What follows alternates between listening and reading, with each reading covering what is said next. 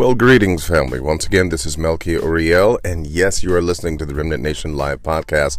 And I must add that this Remnant Nation Live podcast is also in connection with Melky Uriel, and there's a website, of course, with that name, melkyuriel.live, as well as remnantnation.live.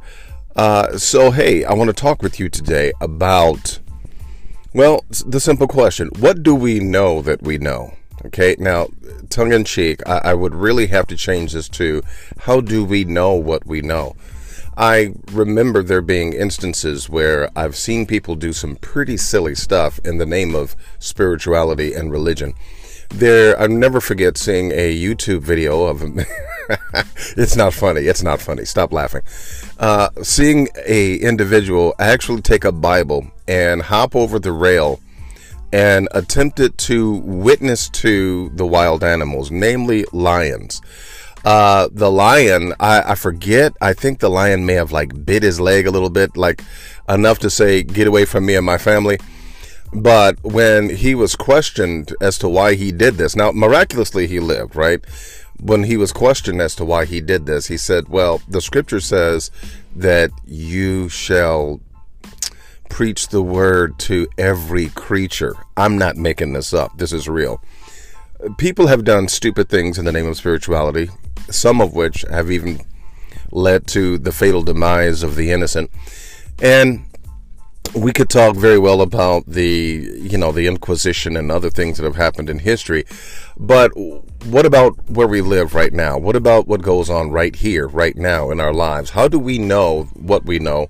And how do we know that what we know is the truth? Now, immediately by me saying the truth, there's going to be many of you already, perhaps it's firing in your mind right now.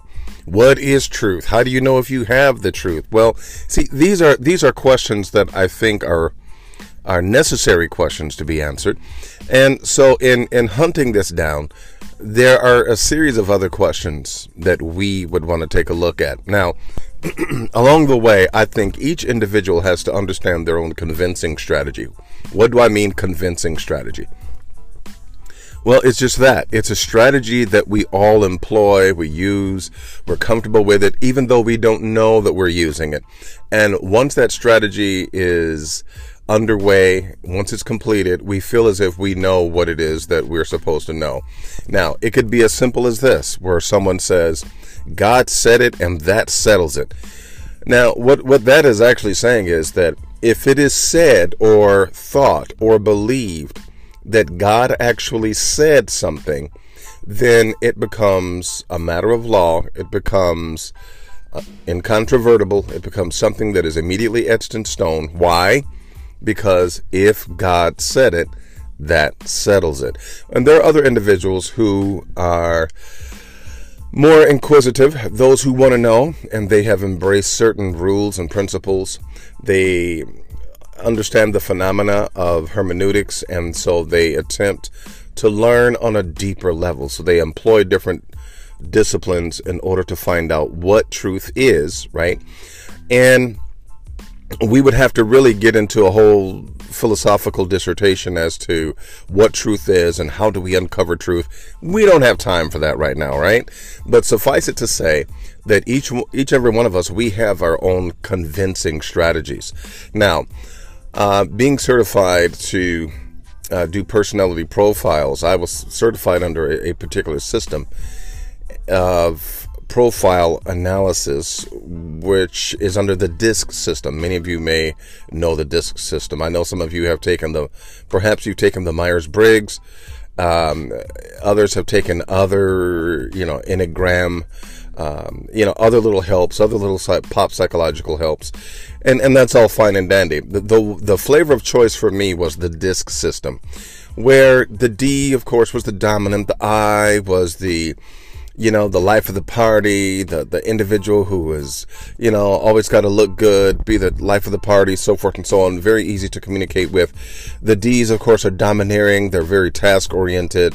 The S's are those who are just stable, just don't want to do anything different. They're fine with the same old routine, doing the same thing for a million years. And of course, the C is the calculator, those who seem sometimes to be emotionally cold, perhaps even callous, but they're also task-oriented, and they're just about the facts, and they're just about getting things done.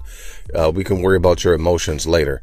So out of those 4 different personality types, right, or I should say dominant personality traits, each one of them have their own convincing strategy. Normally, an individual tends to agree with something that agrees with their disposition. I'll say that again. Normally, an individual will agree with something or even accept information that agrees with their disposition. So let's take a look at the D. The D is an individual that is very dominant, right? Domineering, right? Get it done. And they have the ability to see the big picture right away. You know, they can surmise things really quickly. They can fly well by the seat of their pants. So if they receive information and they're allowed to feel like it's true, or you even present it in a way that has certain buzzwords in it for them of control and dominate, and we can control and understand, or we can, they will more than likely embrace whatever you are receiving or giving, I should say, because it is within their own disposition. It's kind of like within their modality.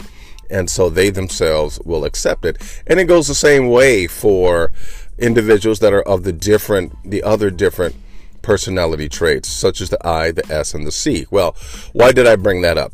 I brought that up because that is a slant, right? That is a slant which would say that sometimes we don't know the truth, but rather we are convinced of what makes us feel good. We're convinced of what makes us feel better. So then it deepens the chasm, if you will, and it adds a few turns in the roller coaster ride when we consider what our convincing strategies are, and when we try to determine what truth really is. Do we really know the truth? And if of course, right, the movie comes up, you can't handle the truth. That may be, I gotta say, the heart, on that note, the heart does need to be prepared for truth. Man, and I don't want to say something about that, but let me just keep going. Otherwise, I'm never going to finish this. So looking at what truth is, how do we know what truth is, and how do we find out truth, especially as it relates to the Bible? Okay. Now, first off, neither you nor I were present when the earth was created. We weren't present when we weren't present for the Garden of Eden. We weren't present for the conversation with Eve. We weren't present for Abraham.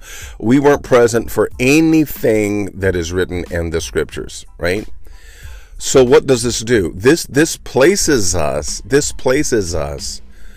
on the thin ice of belief. Well, why do you say the thin ice of belief? Because, once again, based upon convincing strategies, something could be presented to thin the ice, so to speak, and to begin to nudge a person in a different direction of belief. Now, because beliefs can be like the wind, and individuals can believe literally anything.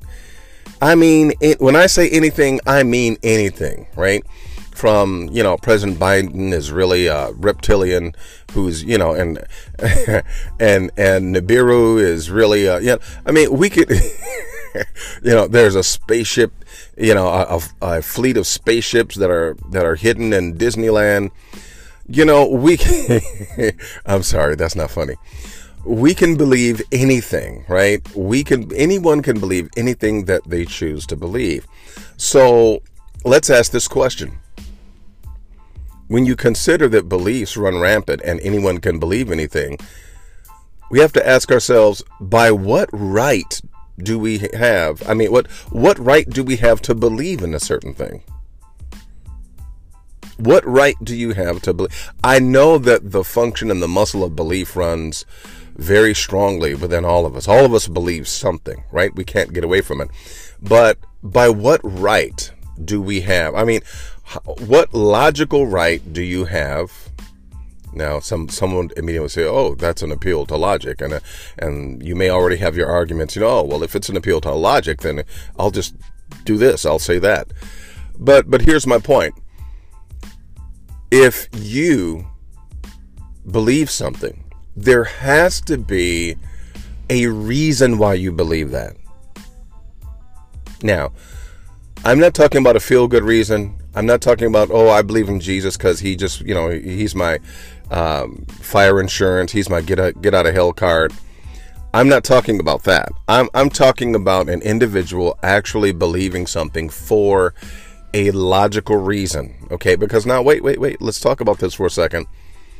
No matter what you believe, okay, there's going to be a spiritual element to what you believe. But there also has to be a logical element to what you believe. Why? Because you have a mind. And you have to be able to think, right?